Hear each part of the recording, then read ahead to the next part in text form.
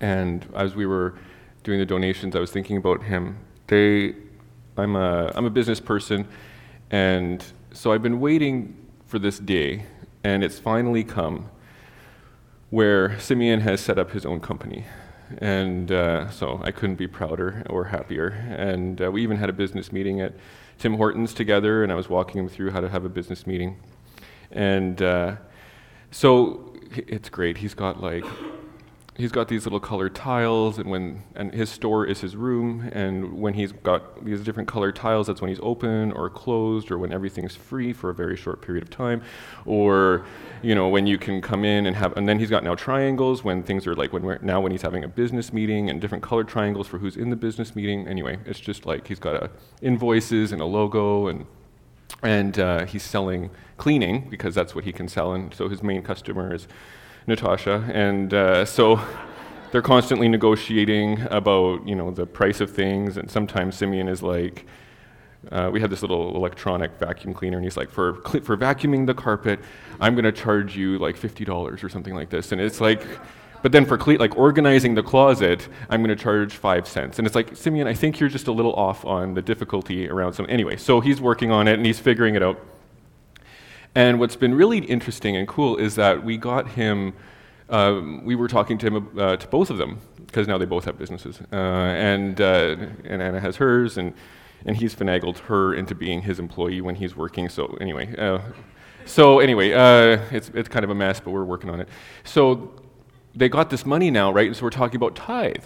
And so we calculated the money, and they decided to give 1/3 jar, and we were calculating, and we were like, from the bank, which is our drawer, we were like dishing out the different coins, which is very exciting for them. And they had the jar for their tithe and the jar for their personal money. And Simeon, she was so excited. She's like, I got to remember the jar. And she's like, we're going to give it to God. It's God's money.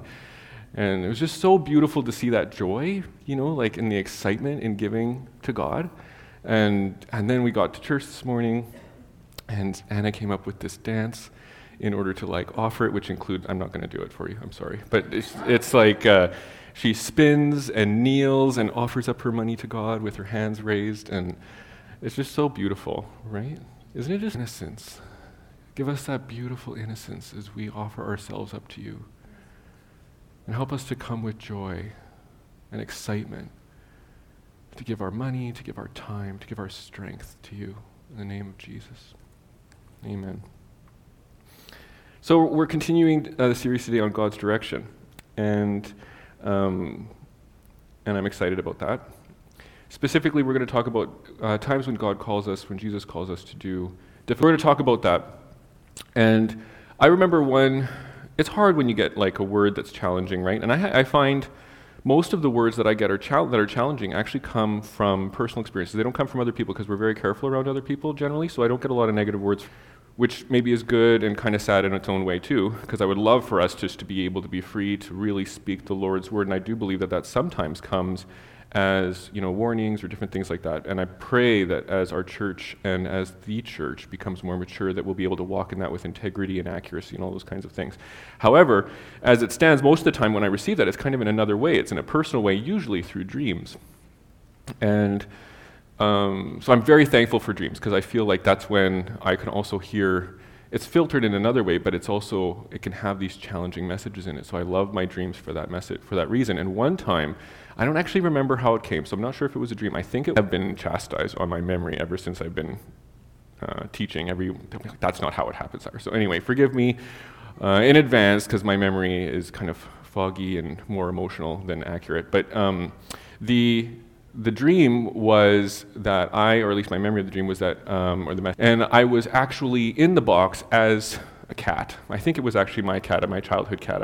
People here know Kitty. Anyway, so Kitty's very important to me, and lots of stories about Kitty. But anyway, I came back from Lebanon. I believe it was as a cat, maybe a dog, but I think it was a cat. And sometimes when you receive a word like that, somehow, you kind of just okay, we'll just put that in the box of we'll see, and I'm not going to think about that anymore. Or maybe we put that in the box of that's something to pray against, and something to declare war on and stuff like that. But I have a tendency to actually get a little fascinated with words like that. When I receive a word like that, and I mean, I don't always take those words, and I think it's very important that we don't just automatically take things.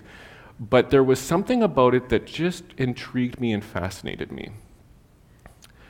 And so it was one of those words that, and we get these, right, where it's like, I don't feel it right now. Pray about it and think about this. And I have to say there's also a tiny bit of excitement. I don't think I'm a masochist. I don't enjoy pain. I'm going to be talking about it today. I don't enjoy pain, but there is a fascination with suffering for me. I think that there is a piece of me that wants to suffer for God. And so I was fascinated with it, and I'm going to come back to it after. But I want you to think about, as I'm talking today, I want you to think about the times that you've experienced suffering, but also the times when maybe God has actually called you to suffering, which isn't something that we always talk about. And I like to talk about things that we don't talk about. So this is what I'm going to be talking about today. Matthew 16. I'm going to be speaking about Matthew 16. So if you have your Bibles or a phone or something that you can read the scripture on, turn to Matthew. So I'm just going to read it. And there's a lot here, and I'm going to be unpacking it kind of step by step. This is such an interesting story. So Matthew 16, verse 13. Now, when Jesus came to the district of Caesarea Philippi, he asked his disciples, "Who do people say..." One second, my screen is all dark. There we go. "Who do people say John the Baptist? Others say Elijah, and others say Jeremiah, or one of the prophets." And he said to them, "But who do you say that I am?" And Simon Peter, the spokesperson, the one who gets all the blame, he said to him, "You are the Christ, the Son of the living God." And Jesus answered him, "Blessed are you, Simon Bar, Father who is in heaven. And I tell you, you are Peter, and on this rock I will build my church, and the gates of hell shall not prevail against it. I will give you the keys of the kingdom of heaven, and whatever you bind on earth shall be bound in heaven, and whatever you loose on earth shall be loosed in heaven." Then he strictly charged the disciples to tell no one that he was the Christ. From that time, Jesus began to show his disciples that he must go to Jerusalem and suffer many things from the elders and chief priests and the scribes, and be killed, and on the third day be raised. And Peter took him aside and began to rebuke him. He's rebuking Jesus, saying, "Far be it from you, Lord. This shall never happen to you." But then he turned and said to Peter, "Get behind me, Satan." Ooh, can you imagine Jesus calling you Satan? "Get behind me, Satan. You are a hindrance to me. For you are not setting your mind on the things of God, but on the things of man." Then Jesus told his disciples, If anyone would come after me, let him deny himself and take up his cross and follow me. For whoever would save his life will lose it, but whoever loses his life for my sake will find it. For what will it profit a man? Shall a man give in return for his soul? For the Son of Man is going to come with his angels in the glory of his Father, and then he will repay each person according to what he has done. Okay. So that's the passage that we're going through today. I'm going to pray again. Father, thank you for this beautiful picture of you revealing yourself to your people. And I pray that you would continue to reveal yourself today. There's so much in this passage, and we're only going to be touching on it, but Lord, give us revelation into your truth and your beauty. Amen. Okay, so the background of this passage, I want you just to kind of understand a little bit of the background. Up until this point, there's been this question that's been lingering around Jesus, around who he is, and it comes up multiple times. And I'll read some from Matthew earlier in Matthew than this passage, and it says in chapter 8, verse 20, the disciples ask. And then John the Baptist, I think John the Baptist actually knew who Jesus was, and this was more for the benefit of the disciples, but John the Baptist sent the disciples to Jesus and said, ask him who he is. And the disciples, John the Baptist's disciples asked Jesus, are you the one who was to come? So another question, who are you? after he heals a demon-possessed blind and mute man. In chapter 12, verse 23, it says, "Could this be the son of David?" So there's this growing kind of question around, like, Jesus is doing all of this stuff. And then there's this kind of question in the land. And Jesus addresses us, like, who do they say I am? Who do they say I am? And there's this question of, like, who is Jesus? And this is the moment, this is the climax, when Jesus reveals it, new reality. It's a major transition from a pre-church world into a church world, from, like, you could maybe say old wineskins into new wineskins. It's like there is a new thing that is happening, and it has been revealed to you from the Father. This is like a huge revelation. You are understanding who Jesus is, and what does that mean? That means that now we get to start the church. This glorious, I realize it might not look glorious right now, but like this glory moment. But who do you say I am? And Simon Peter replies, "You are the Christ, the Son of the living God." And Jesus answered him, "Blessed are you, Simon Bar-Jonah, for flesh and blood has not revealed this to you, but my Father who is in heaven." And Jesus declares his identity. He is the Christ. Now, this series is on direction, and you might be asking this question of, like, we're talking about direction, why are we talking about Jesus declaring his identity? Not the same thing, but they're very close to the same thing. They're very linked.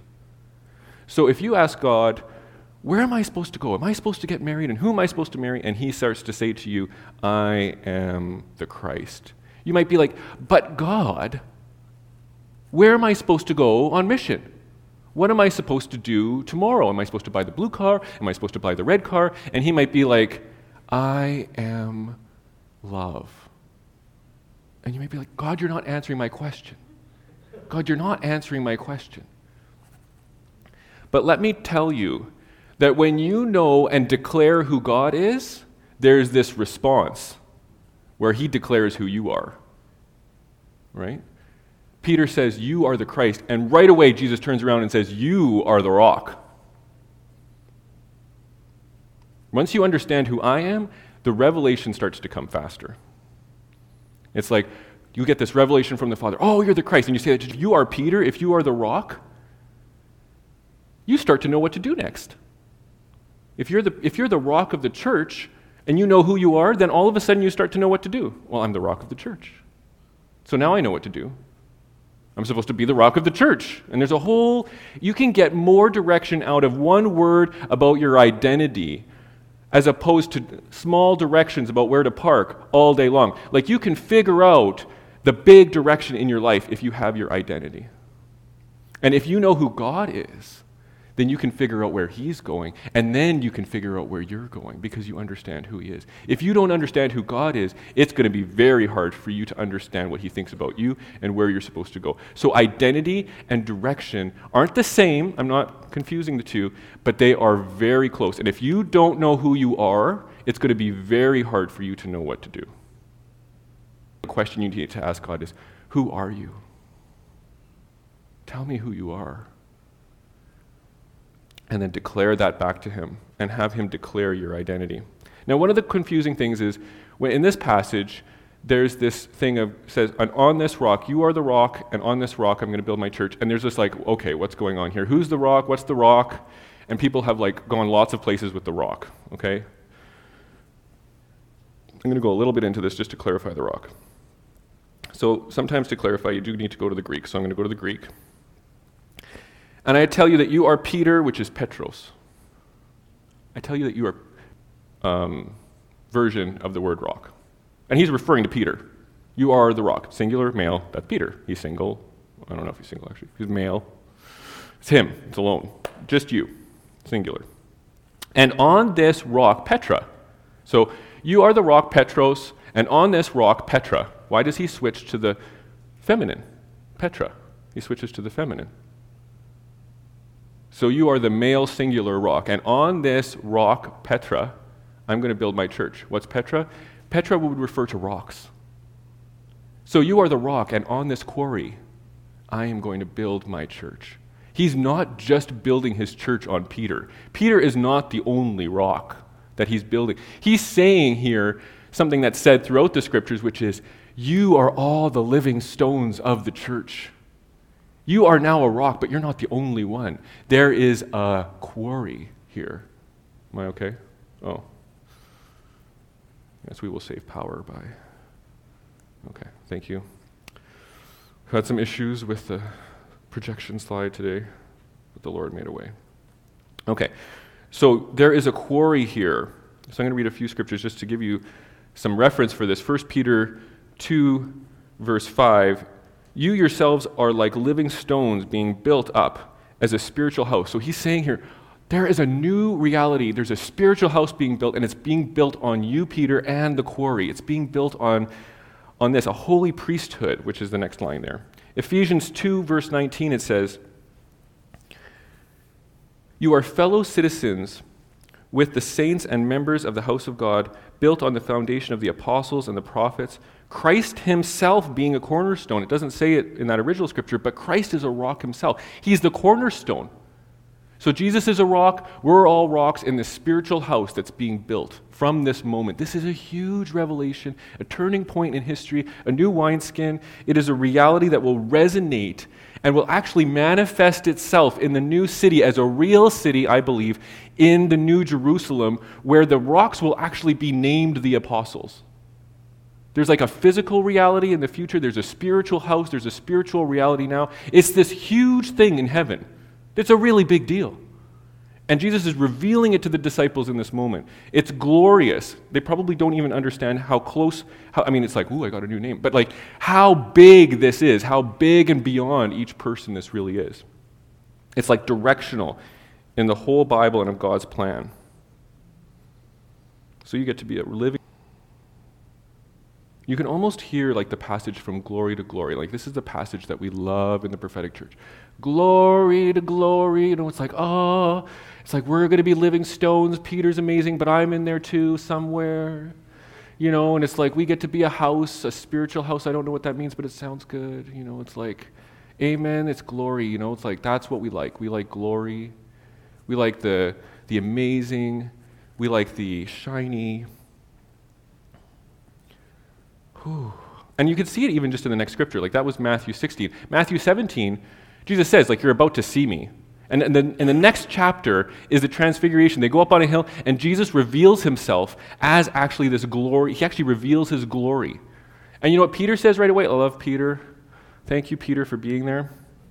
Peter says, right away, he sees the glorious Jesus, right? He sees Moses, he sees Elijah, and the first thing tent, Jesus. I want to stay here. I want to stay here. Let's build a tent. Isn't that what like you cry out? It's like glory to glory. It's like, Cyrus, you're starting a church. Okay, what kind of church? Glory to glory church? It's like a glorious church? Because that's what I'm in for. It's like I want to build a tent on the mountain. It's like that's what I'm signing up for.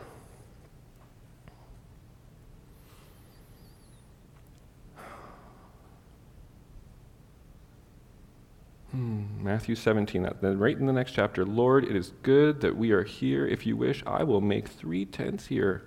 One for you, one for Moses, one for Elijah. We can stay a while.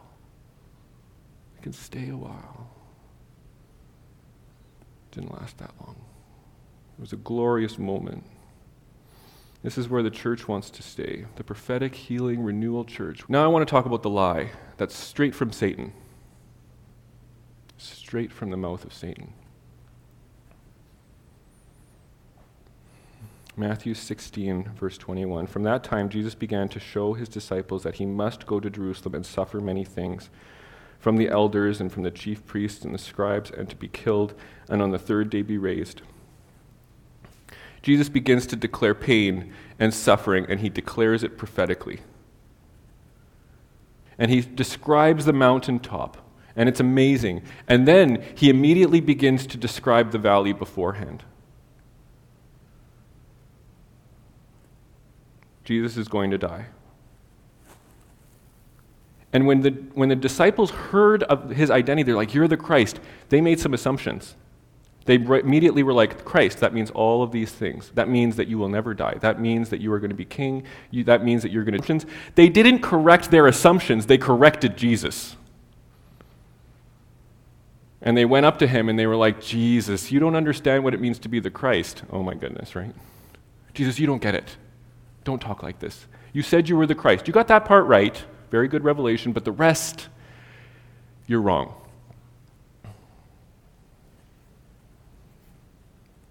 And Peter took Jesus aside, and began to rebuke Jesus. For you are not setting your mind on the things of God, but the things of man. There's a lie from Satan that we can get the promises of God without any suffering.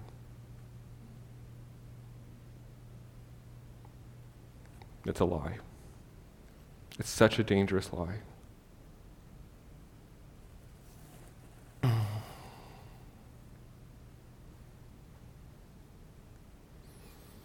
I have said these things to you that you may have peace. In the world you will have tribulation, but take heart, I have overcome the world. This is John 16. I have said these things to you that you may have peace. In the world you will have tribulation, but take heart, I have overcome the world. In every purpose there is pain. In every glory there is a price. Every salvation comes through the blood of Christ. We say that and we don't really sometimes recognize what it really means. Oh, you came through the blood of Christ? What is that? That's a glorious reality. It's a mountaintop experience that will last forever, and it comes through blood. It comes through blood. Suffering. It's not a popular message. But if we don't embrace it, there's a deception, and there's an issue with longevity.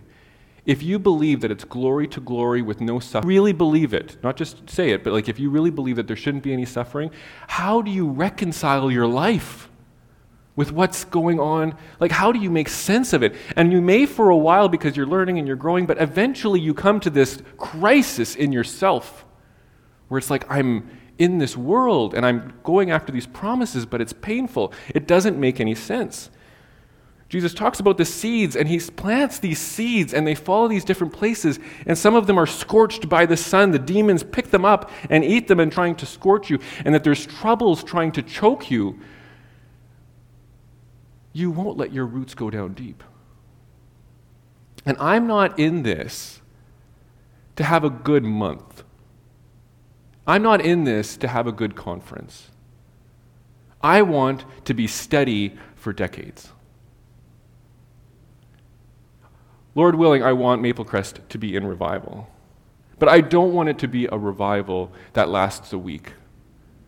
I want to carry a fire that can go through the rain. I want to carry a fire that can survive the rigors and realities of what God has actually called Maple Crest to, and not something that's a figment of my imagination or a lie from the devil that it's not going to come with a price, and then it's not going to have a price as we go. It's a reality that God calls you to. It's a glorious reality, and he will talk to you about the price of carrying. You start to have a reality in your brain where you start to think, oh, Jesus is so mean. He's like a bad guy. He like wants you to suffer, and he's like, oh man, like what is this? I want to cast that off you right now in the name of Jesus. There is no cloud. There is no wrong in him. There is no evil. There is no mean in Jesus. God is love. We heard that earlier. God is love. And God wants good things for you. So we're just going to cast that cloud off. And we are going to talk about how a God who calls us to suffering sometimes. Wilma asked me, I was walking in, and she's like, I said, I'm going to talk about suffering. God's call to suffering. And Wilma, my mother, was like, are you suffering? And that's a nice mother question, right? Are you suffering, Cyrus? I'm always suffering. I can feel the pain. If you can be sensitive. How many people right now feel pain in their body? If you examine your body, you feel pain right now. Raise your hand. Raise it nice and high. Yeah, it's about the population average, about 50%. Okay, now people, keep your hands up. Okay, now who here has some kind of emotional pain? Has some kind of emotional suffering in them? Who did yesterday? Who thinks that they will have emotional pain tomorrow? Who thinks that they will have some kind of emotional trigger in their life? Okay, you can put your hands down. Oh my goodness. Oh my goodness, how do we make sense of this? Are you suffering, Cyrus? Always. But I have a joy. I have a joy inside of me.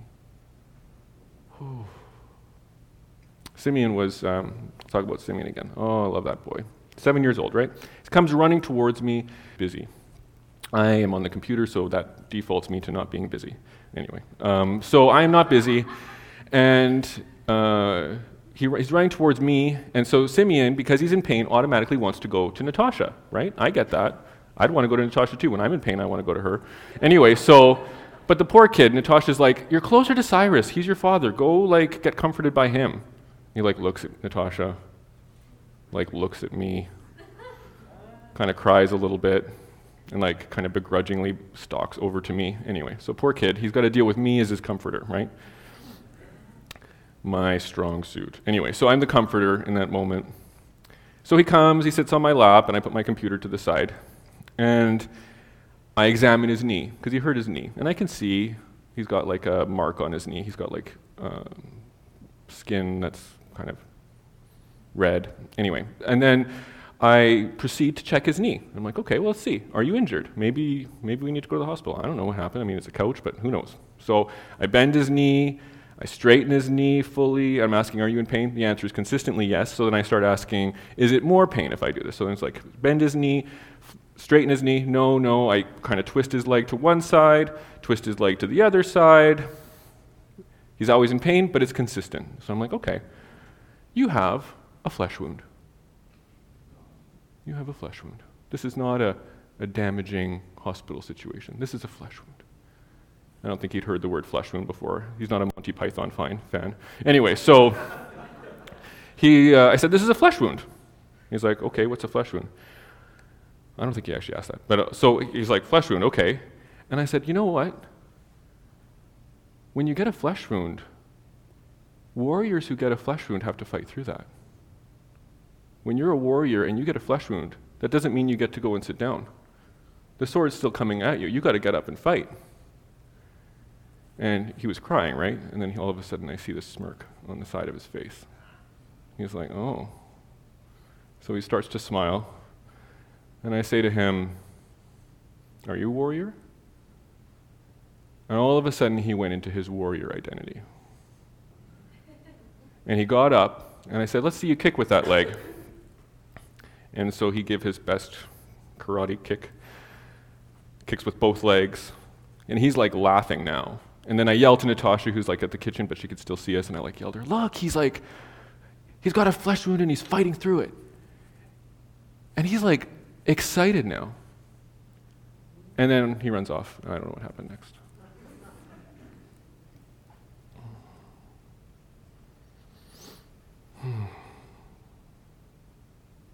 God wants you to have life. He wants you to have life.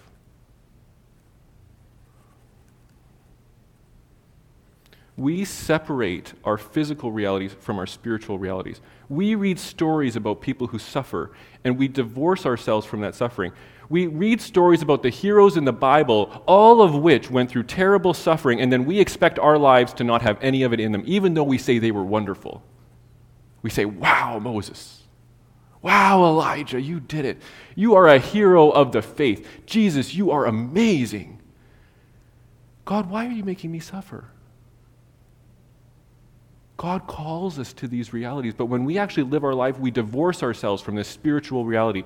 We think our lives are different than the lives that came before us.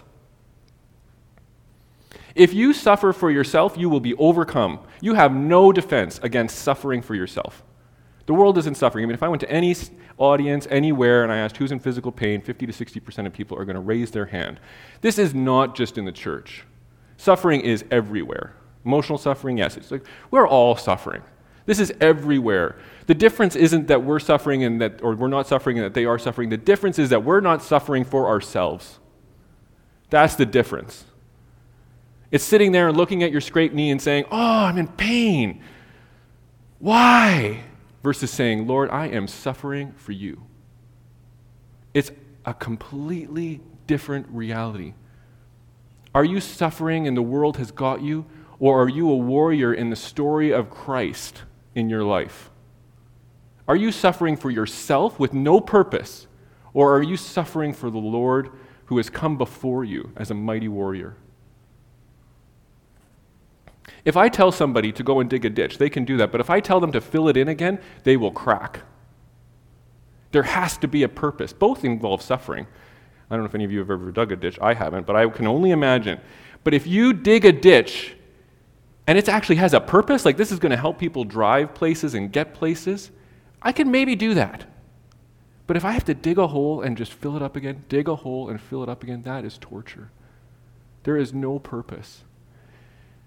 We can endure suffering if we have a purpose.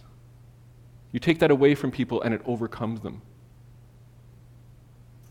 It overcomes them very quickly. People can't take any pain if they don't have a purpose in it.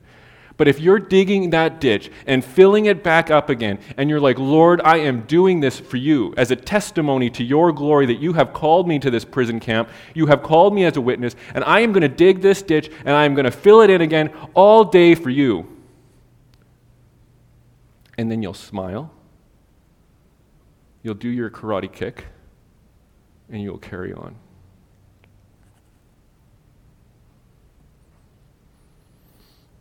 Jesus says in verse 24, he continues the story, after he calls himself to suffering, after he talks about his prophetic word that he is called to suffering, he says, if anyone would come after me, let him deny himself and take up his cross and follow me. For whoever would save his life will lose it, but whoever loses his life, not just loses your life, this is not about losing your life, but whoever loses his life for my sake, for me, will find it. I'm not telling you how to lose your life. I'm telling you how to find life. This is about giving you life. And Jesus gives us the key. For whoever will save his life will lose it. But whoever loses his life for my sake will find it. For what will it profit a man if he gains the whole world? For the Son of Man is going to come with his angels in glory of his Father, and he will repay each person according to what he has done. If you experience pain with no meaning, it is overwhelming, but whoever loses his life for Jesus' sake will find life eternal.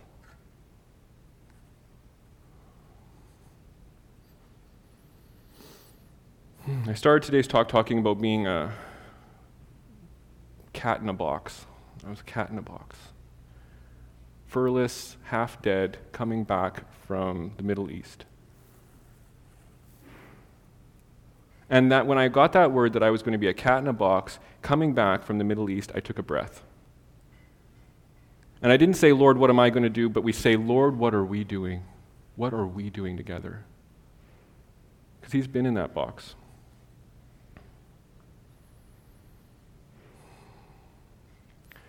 And for me, coming home from mission, when we were on missionaries, we came home early. It's a big story. I'm not going to tell it now. When we came home from mission, I was a cat in a box. Natasha was ill, so I got to fly in first class taking care of her. But I was actually in the coffin at the bottom of the plane.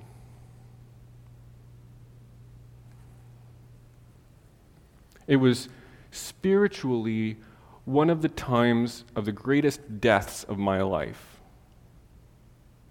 I was coming back to privilege, to opportunity, to less pain. But in my life, I was spiritually not worthy.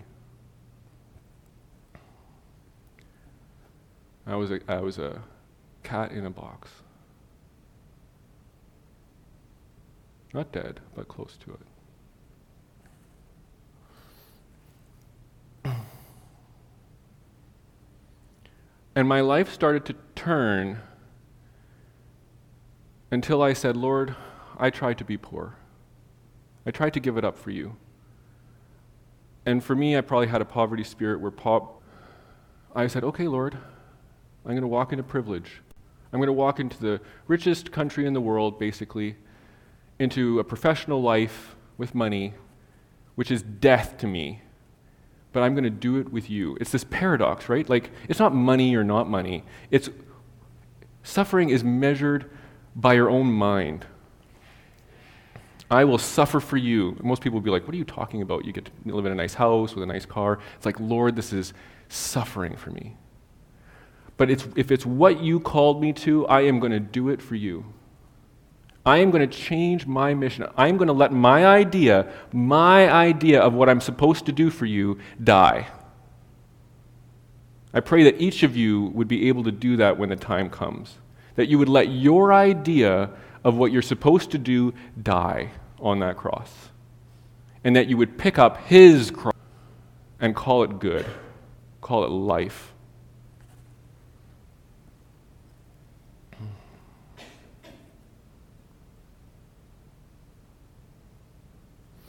When you're looking for God's direction, don't be discouraged when he talks about himself.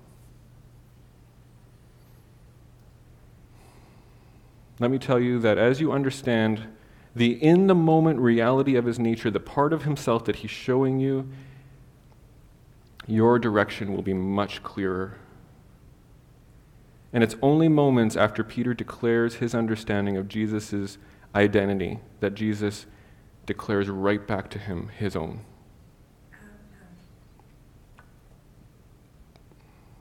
And the next thing is that when you hear the glory, and this was the word I got when I was going on mission, it was resurrection. It was glorious. You will be resurrected. But I was not blind to the idea that if I'm going, I will have to be. Every time anybody prophetic came near me, they started declaring Lazarus over me. For years. Lord, you are so good to warn. And if God is asking you to do something difficult, getting a revelation about a challenge that you will face, do not automatically decide. Then when you go through suffering, you need to remember that it is something that gives life if we do it for Christ, if we do it for love. And you don't have to be afraid. You don't have to be afraid because love casts out fear.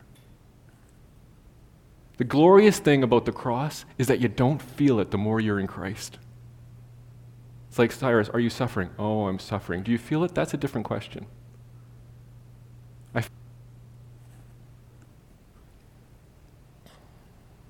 The purpose of suffering is to bring joy. It is probably the deepest way that we can express love, is to endure suffering and to choose it for him.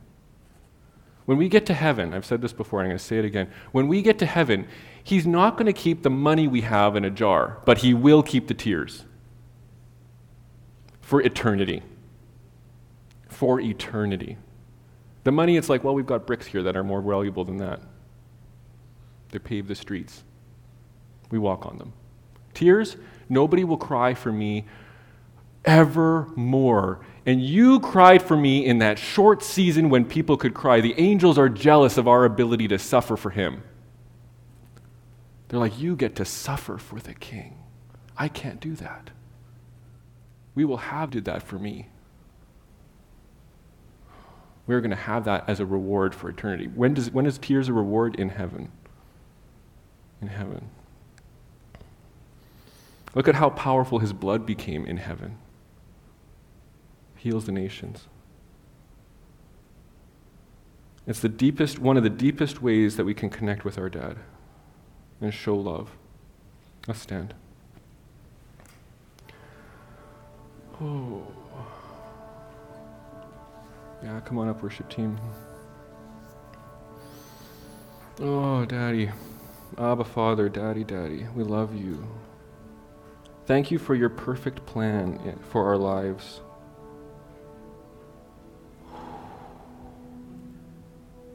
Peter, in that moment, saw the plan, and he hindered you. He spoke that a king doesn't have to suffer. Give us your revelation, Lord. Give us your plan. As we worship, I want each of you to be praying and connecting with God's voice of love over you, his voice of life over you. He is so beautiful, and so many of you are already in pain. So many of you are coming here and being like, oh, the pain, this worship, and today, that he would speak into your pain. Ooh. I feel like the Lord is saying thank you. saying thank you. I think that's the primary word that he has over our pain. Lord, help us to be in pain for your sake. Help us to make the decision to turn and to be in pain for you, not for ourselves. And Lord, help us to hear you say thank you. When Stephen was being stoned for your name, you stood for him. The Bible says that you sit. You stood for Stephen and you stand for us.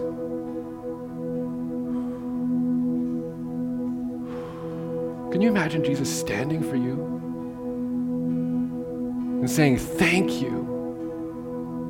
You are beautiful. You are glorious. You have walked into the darkness, and you did it for me. Let our hearts turn to him and say, Lord, I don't think, I'm not doing this, the persecution I'm experiencing is not in the name of the devil. But Lord, I declare every ache in my body, I declare that this is part of my journey with you. And I am going to go through this body for you. I am going to do it as an act of love, pouring out myself for you. I am going to go through every relationship for you. I'm going to decide to love for you, even when it hurts, because you're glorious. So as we worship, just hear him saying, thank you. As we turn towards him, his word is thank you. Thank you for everything you're doing for me. I love you. You are beautiful.